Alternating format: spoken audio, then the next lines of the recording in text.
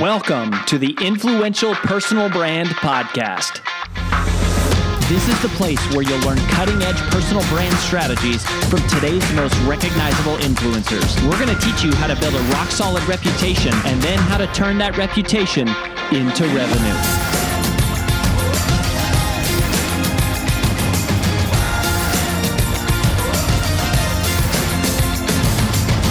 I'm your lead host, Rory Vaden, co-founder of Brand Builders Group, Hall of Fame speaker, and New York Times bestselling author of Take the Stairs. Hi, it's AJ Vaden, and thanks for listening to the Influential Personal Brand Podcast. Did you know that the ideas we share on the show are things we actually specialize in helping you implement? If you want to raise your public profile and turn your reputation into revenue, please visit freecall.brandbuildersgroup.com to sign up for a free brand strategy call with one of our personal brand strategists. Again, that's freecall.brandbuildersgroup.com to sign up for your free call. Talk to you soon.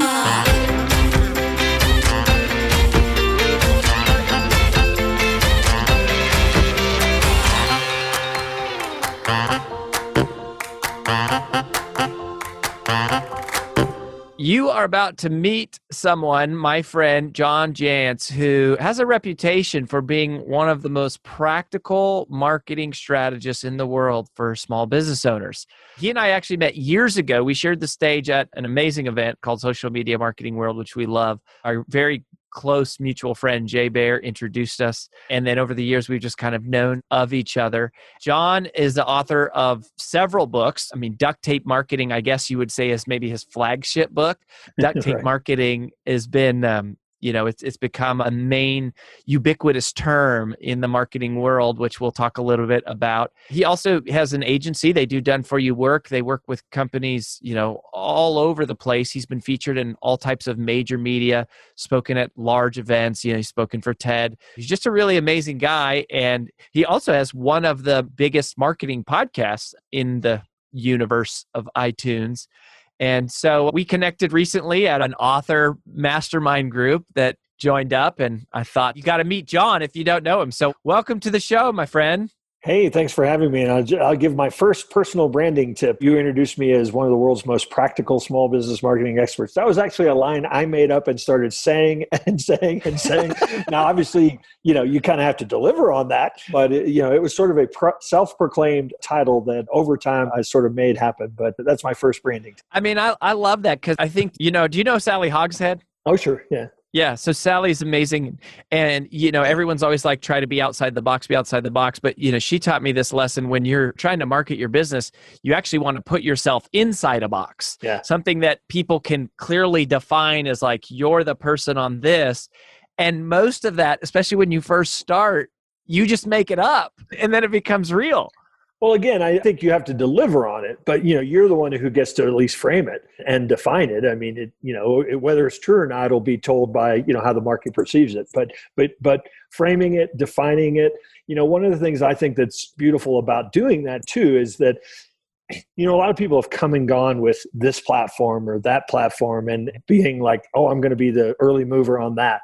I think when you have a point of view, about here's what I believe, sometimes some of that stuff becomes not that relevant. I mean, platforms come and go.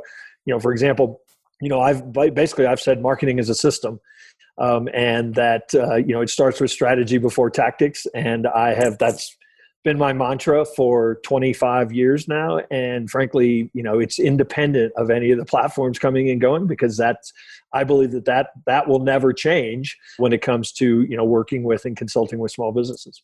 Totally. And so can you take us to I know this is like kind of the original work, but Duct Tape Marketing, can you just tell us what the premise is and what that's all about? Because I think it's super relevant here. I'll just give you, and I can do this pretty quickly, but the whole backstory. I started my own marketing consulting firm about 30 years ago. I right out of college worked for an ad agency for about 5 years and said, any dummy can do this. I'll launch my own business. And how every entrepreneur starts. Exactly. I had no idea. Any idiot can do this on their own.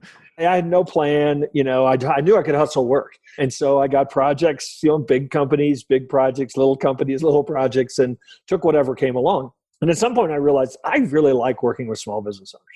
They just, you're working with the person, not necessarily a department, or a company. And I just really love that. But they were also really frustrating because, I'd had kind of agency training and I was like, well, this is how you do it. And, they don't have the same budgets or attention spans or, or anything. And so one day I just said, look, I'm going to create a way where I can walk into somebody and say, here's what I'm going to do. Here's what you're going to do. Here are the results we hope to get. And by the way, here's what it costs.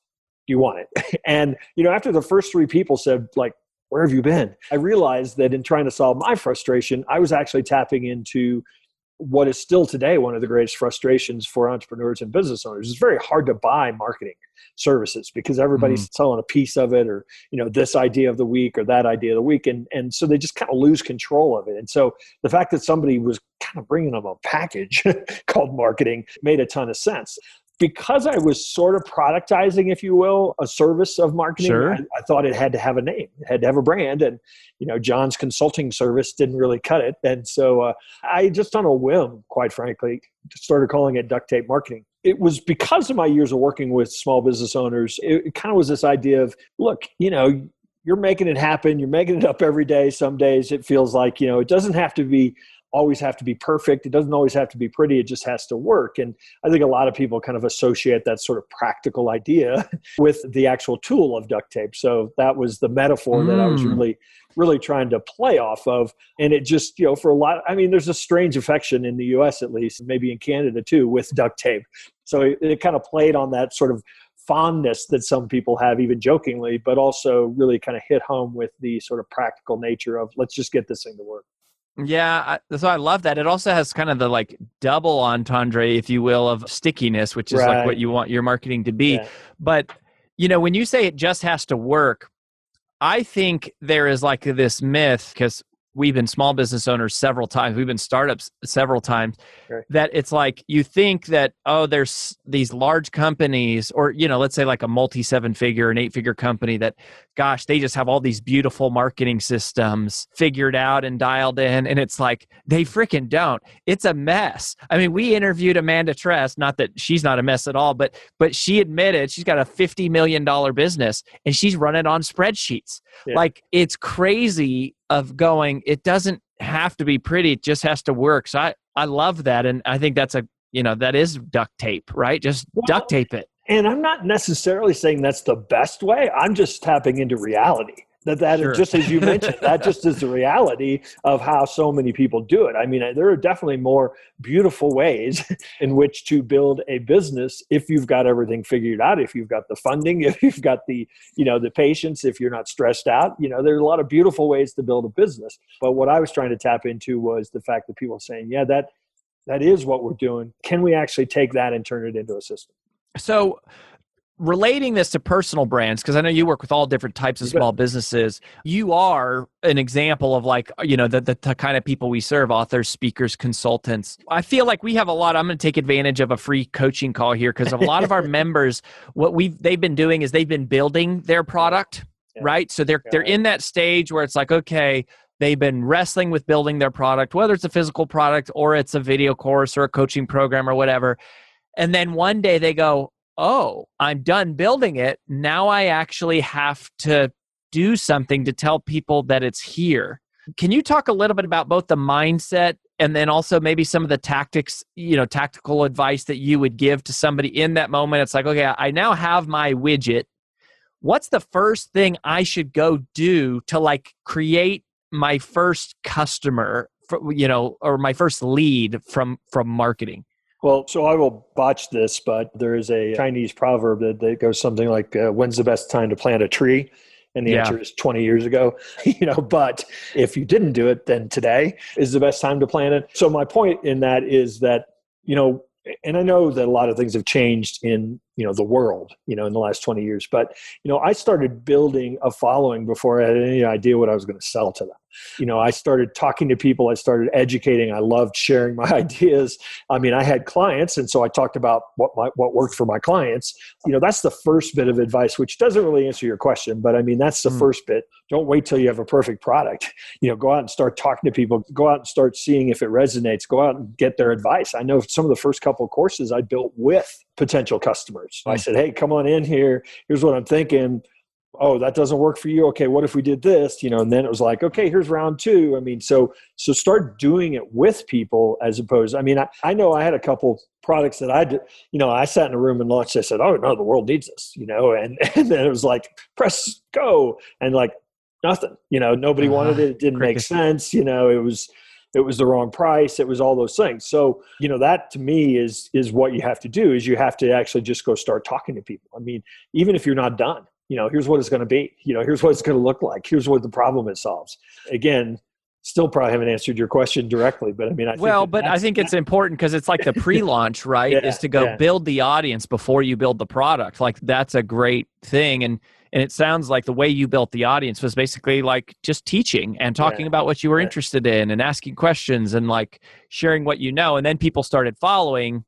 And then it was like they were there when you were ready to launch something. That's right. But I think also, you get kind of, I mean, people talk about beta users. I mean, the early adopters. I mean, you get people that actually help you improve it, what it is that you're building. And that's the part that I love. And then those people, generally speaking, become evangelists, not just buyers. There was a practice right when AdWords maybe kind of came around. And so this is probably 20 years ago.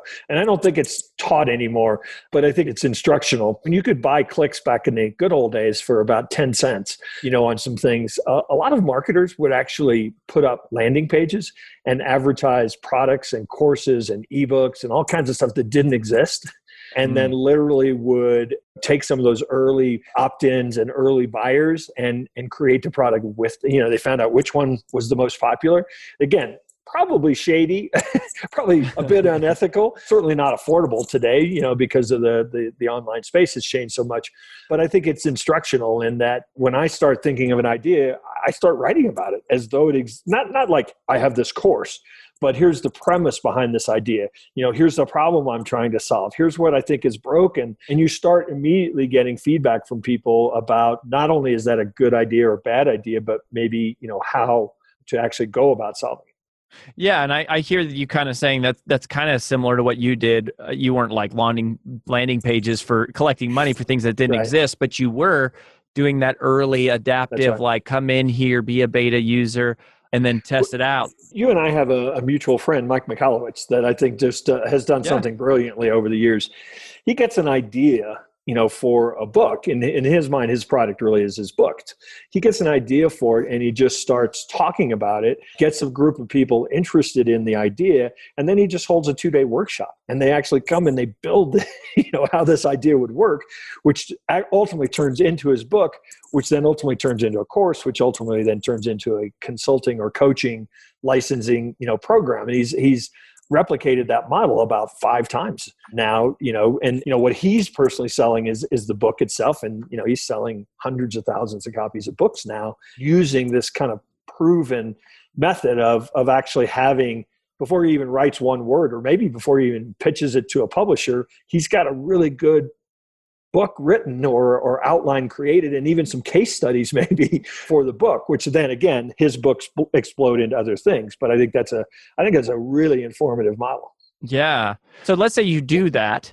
Is there anything that you go, whether it's a book or a course or whatever, I think that there's this fear, for every entrepreneur is going, oh crap, like what do I do? You said there's so many platforms, right? So it's like, well, should I start a podcast? Should I do Google ads? Should I buy Facebook ads? Should I have a Facebook group? Should I send emails? Should I go knock on doors? How do you navigate that list of a bazillion things you could do to figure out what you should do? Sure. If you've built a product and now you're facing like, oh, I'm not going to eat unless I sell some of this. To me, the easiest thing is go out and find people who already have a list, who already have a following, and figure out a way to add value to their community. I mean, that's the fastest way. If I came to you, or you've got a community, and I came to you and I said, hey, I've got this thing that would be great for your community. We can revenue share, or I'll give it away, or whatever it is. That's the fastest way to start building some things. So just find an audience that already exists that has an appetite for what you're offering. Yeah. I mean, that's the fastest way. It doesn't necessarily mean that everybody, you go, oh, I'm going to go talk to this person who I know has 2 million followers, and they're going to put, obviously it's a relationship building. It's, I've got to have something of value for that person. It's not just about the money. It's about serving their community, hopefully. So I mean, that's the fastest way. But ultimately, what I believe still today, even though a lot of people talk about Facebook and communities and groups and all that stuff, focus on building the list. The email list is pretty much going to be everything for you. So if you're going to be on Facebook, if you're going to have a podcast, if you're going to be doing videos on YouTube, somehow connect those back to a reason why somebody would give you their email address. Because that's, I'm not saying that just build an email list and it's like minting money, but that's how you build the community, the long-term connection to the community that you own. Yeah. So the email list certainly is like always really good reminder. Also, though, I do think people were so consumed with the idea of building a following, which, I don't know for you, but for me, every time we've done it, and we've now done it 3 times from scratch, it's been slow and painful and hard, and it takes a long time. That's right. And it's like, what else are you going to do? You got to do it. But if there is a shortcut, it's going, who has my audience already? And what can I do for that community and that person to get in front of them? That is so profound. I think it's simple, but it's easy to overlook that your audience exists somewhere already. Well, and it doesn't just have to be, because a lot of times people immediately think of, who are the A-listers, that everybody knows, and they want to go to those folks. But there are all these companies out there. I started my first big sort of success in that realm of kind of partnering. And again, this was early on, and where not everybody was producing all kinds of educational content, but I produced an ebook for a software company. Well, they didn't know I produced it for them, but I produced it, reached out to them and said, hey, all of your customers are small business owners. They're all trying to learn how to market. If they're better marketers, they're going to buy more of your software. And so what if we did this thing where we co-branded this ebook? And I probably got 30,000 subscribers, over a 5-year period from that relationship. There are lots and lots of people that need, what you have to say and have an audience that if you can make it right for them, make it valuable for them, then, you'll be invited in as a friend. And effectively, I did tens of thousands of dollars of business with those people. They're resellers, because I was shown, seen as this expert. In a lot of ways, it really launched the commercial side of duct tape marketing from a consulting side. See, I love that, because everyone goes, yeah, I want Tony Robbins to send an email blast for me. Well, okay, it might it might take a minute, right, for that to happen. But these companies, or the other one would be like associations. Exactly. Right? Associations are desperate for content and training for their members. And if you can show up and do a free training, now it's like their email list became your email list. Exactly. And it actually could become that way if you capture those emails. And when you do it with a company, they're not trying to sell the same thing you are. They're just trying to serve the same people you are. That's right. In a lot of ways, the way they're going to look at it is, hey, this is work we don't have to do, and it's a value add for our customers. Whereas the other influencers, like I got only so many times I can send to my list, right? And right. So the calculus for them is going to be much more what's in it for me. That whereas the company, it's going to be much more theoretically, it's still going to be what's in it for me, but the math is different. What's in it for me is I don't have to do it now. And you're not both trying to get the same thing. Exactly. You're both going for different things. Exactly. That's amazing. Every company has a database of customers, and you might have a 0 email list, but you go, somebody is servicing small businesses. Someone is servicing, single moms. Someone is servicing, gym owners in some way. And, you just figure out who you get in front of. So I really love that. If there is a shortcut, that would be it. Everybody starting a business should be their first marketing. They got to build all the other stuff, but that's the jump start. So what about paid? Can we talk about, well, actually, before we get to paid, let's talk SEO, because you actually have a book on this. You know something about SEO. And what do you think small business owners need to know about SEO? Because it's kind of like this ninja tactic, like high level tech thing, but there's a lot of simplicity to it too. And I thought it was interesting when I found out you had written a book on SEO, because I was like, gosh, in my mind, I almost think of it as like a big business strategy. And yet, you obviously see the application for super small businesses. Well, absolutely. I mean, if you think about the services that you buy, or you travel a lot back when people used to do that.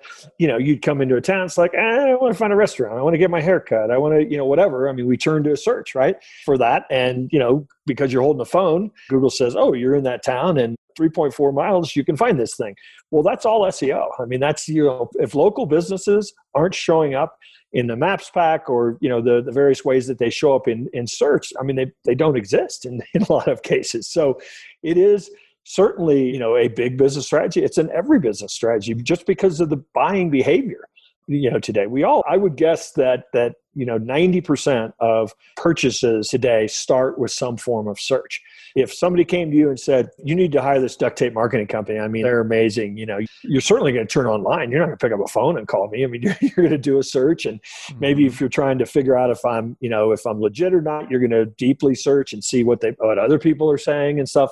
So at any rate, SEO is hyper important for every business, probably more important for smaller businesses who don't have budgets to blast over the airwaves. When you talk about the budget, so what do I need to do as a small business owner, right? Like, I don't have a bunch of money to do paid. Like, what do I actually need to do when it comes to SEO? So truthfully, SEO is a long-term game, and a lot of people don't want to tell you that. A lot of people want to tell you, oh no, you hire us to SEO this stuff. Well, what you have to realize is that search engine optimization is a strategic combination of your website, your structure of your website, your content, and then some technical factors. It's not like black magic. If you don't have great content, if your website's not set up the right way, for that content to be structured and displayed, and then there's some little off, are there other signals out there in the world of other people saying your content's great? That's really the part that people miss. I mean, it begins and ends with good, relevant, useful content that's structured in the right way. If you hired me and you don't have much content, or it's a bunch of crap, I can't help you, from an SEO standpoint. And that's the part that I think a lot of people misunderstand. The optimization part is to take good, useful content that's structured in a way that makes sense to Google, and to send more signals. That's the optimized part.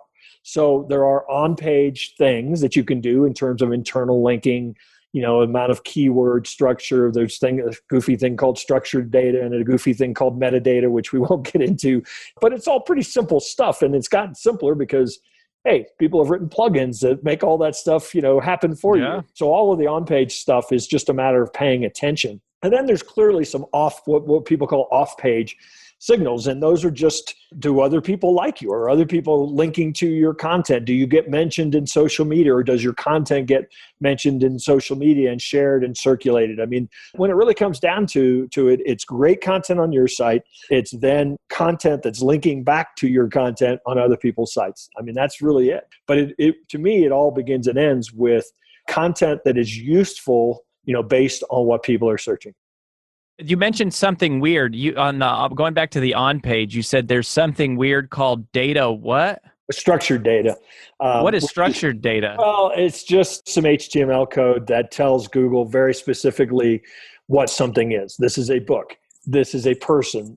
This is an address. This is a local business. This is a blog post. This is a list of products. This is a list of reviews. I mean, so it's a whole set of different types of data that if you add, the HTML code to the data that's under the hood, in your website structure, it's just another very potent round of information for Google. So it's kind of similar to metadata, although metadata can be visible like on search, but it's just like you're saying, it's a signal back to Google saying, this is what lives here on this page. Well, and maybe this is what this specific item is.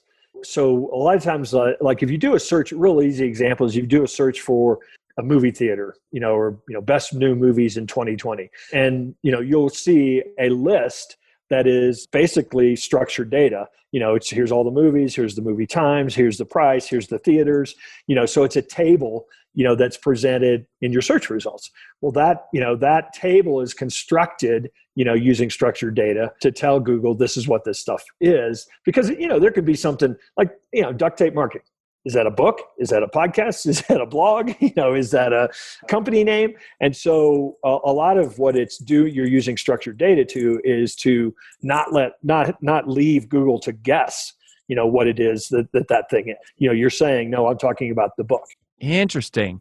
I didn't know that. So when you see like the little tables that pop up, it's just basically directly populating stuff right off of sites based on what the structured data like input is. That's or right. Signal is. That's right. And we've had structured data for a long time. If you think about lists, lists are basically structured data. You see, but whether it's a numbered list or an unordered list with bullet points, that's structured data, the concept of structured data. But now we're basically just putting HTML code around all that stuff to say, this is a list of books. This is a list of authors. Interesting. And so it's like for each element almost on a page, you could have some structured data because you would have like your H1 tags, H2 tags, meta tags, the page title, the URL. Those are all things that are signals. But then this is interesting. I've never heard this before. We've gotten very deep in the weeds here. But the good news is, as I said, there are some. But you're the most practical small business marketing expert. That's right. That's right. The good news is there are WordPress plugins. If your site's on WordPress, that you add to the site, and essentially then every page you'll have the ability to fill in elements that you want. So you're not actually having to get in there and write HTML code yourself. Yeah. And it's, for local businesses, I mean, it actually brings in not only the address, but the latitude and longitude, of their business. I mean, so it's a very, very specific signal to Google. Yeah, this is a local business. Wow, that is awesome. Well, there you go. I mean, there's a lot to learn here, and you see, like, there's the strategy, and then there is the tactics. That's right. Thanks for this, John, and for this introduction. I mean, super, super interesting and useful stuff. Where should people go if they want to connect with you or learn more about duct tape marketing and the stuff that you do? Sure. So the easiest place is just pretty much everything I've written for the last couple decades. You could find at ducttapemarketing.com, and that's DUCTTAPE marketing.com. Do you own duct tape, like DUCK tapemarketing.com? Well, just plug it into a search engine someday and see what happens. But no, I bought pretty much every variation of the spelling, and so they all just redirect to the right spot. Yeah. So you get a spelling lesson. You get a bonus spelling lesson as well as because more than one time, when I've been out there speaking in the world and whatnot, and they'll have in the program, it didn't happen in social media marketing world, but it has happened before, where people will put John Jantsch, DUCKTAPE marketing. Yeah. Well, the D and the F are also right next to each other on the keyboard. Yeah, that's right. That could be a bad mix-up. Yeah, that's right. Well, that's right. Well, the confusing part is there actually is a brand of duct tape. That is the right brand. Do you want a history lesson on where the name duct tape marketing, or not duct tape marketing, but duct tape came from? We probably don't have time for that. We might have to do that on another one. I mean, if you go for it, if you think it's relevant. It's not relevant at all. But well, then definitely do it. I mean, that's what we're really interested in, is the irrelevant stuff. So World War II, Army commissioned a company to make some tape that would help them repair the tops of those canvas Jeeps. It had to be waterproof, had to really stick. And so it was called something like GP47, fix it or something. And all the GIs just called it duct tape, because of it was waterproof, so they were talking about DUCK. After World War II ended, we started putting air conditioning in homes. So that was, all the venting and everything that ran through those homes. And some of these ingenious GIs said, hey, you know what? This stuff actually seals the seams and the gaps between DUCT ducts in their air conditioning. And so it officially became duct tape because it was used in that fashion. Nobody uses it for that anymore, but now it's sort of universally loved as a fix it for everything. So I don't know if that was interesting or not. That was super interesting. I mean, that is like, what? That's it. You just won somebody $100,000 on a future episode of Jeopardy or something. You remember John Jantsch on the Influential Personal Brand podcast when you send us a little referral fee when you get that quiz question right. I had never heard that. And I have actually wondered that before, like where in the heck does this name come from? Well, we'll put a link there to ducttapemarketing.com. John Jantsch, which is pronounced like pants, but spelled a little bit different. But if you search duct tape marketing, you will find John. And obviously we'll link up to him, all of his social profiles on our blog and stuff. Well, John, thank you for being here and just for your consistent commitment to marketing principles that have outlasted all sorts of different platforms over a couple decades. And certainly your personal brand has stood the test of time, which is a great testament. And we're so glad to have you. Thanks, Roy. It was a pleasure. That's all we've got for this episode of the Influential Personal Brand Podcast. But here's some great news. One of the most valuable things you can do to help us and other new potential listeners to find our show is for you to both rate this show and leave a review. So, as a special bonus for you, if you leave us a comment in iTunes, Stitcher, or wherever you listen, take a screenshot of your review and email it to podcast@brandbuildersgroup.com. We will give you free lifetime access to 25 of our most popular interviews on video in your own private members-only area. So go right now, rate us, review us, and then send a screenshot of it into podcast@brandbuildersgroup.com, and we will get you set up with free lifetime access to our most popular video interviews all in one place. Also, please just share this podcast with anyone who you think might enjoy it. And until next time, remember that building a business isn't nearly as valuable as building a reputation.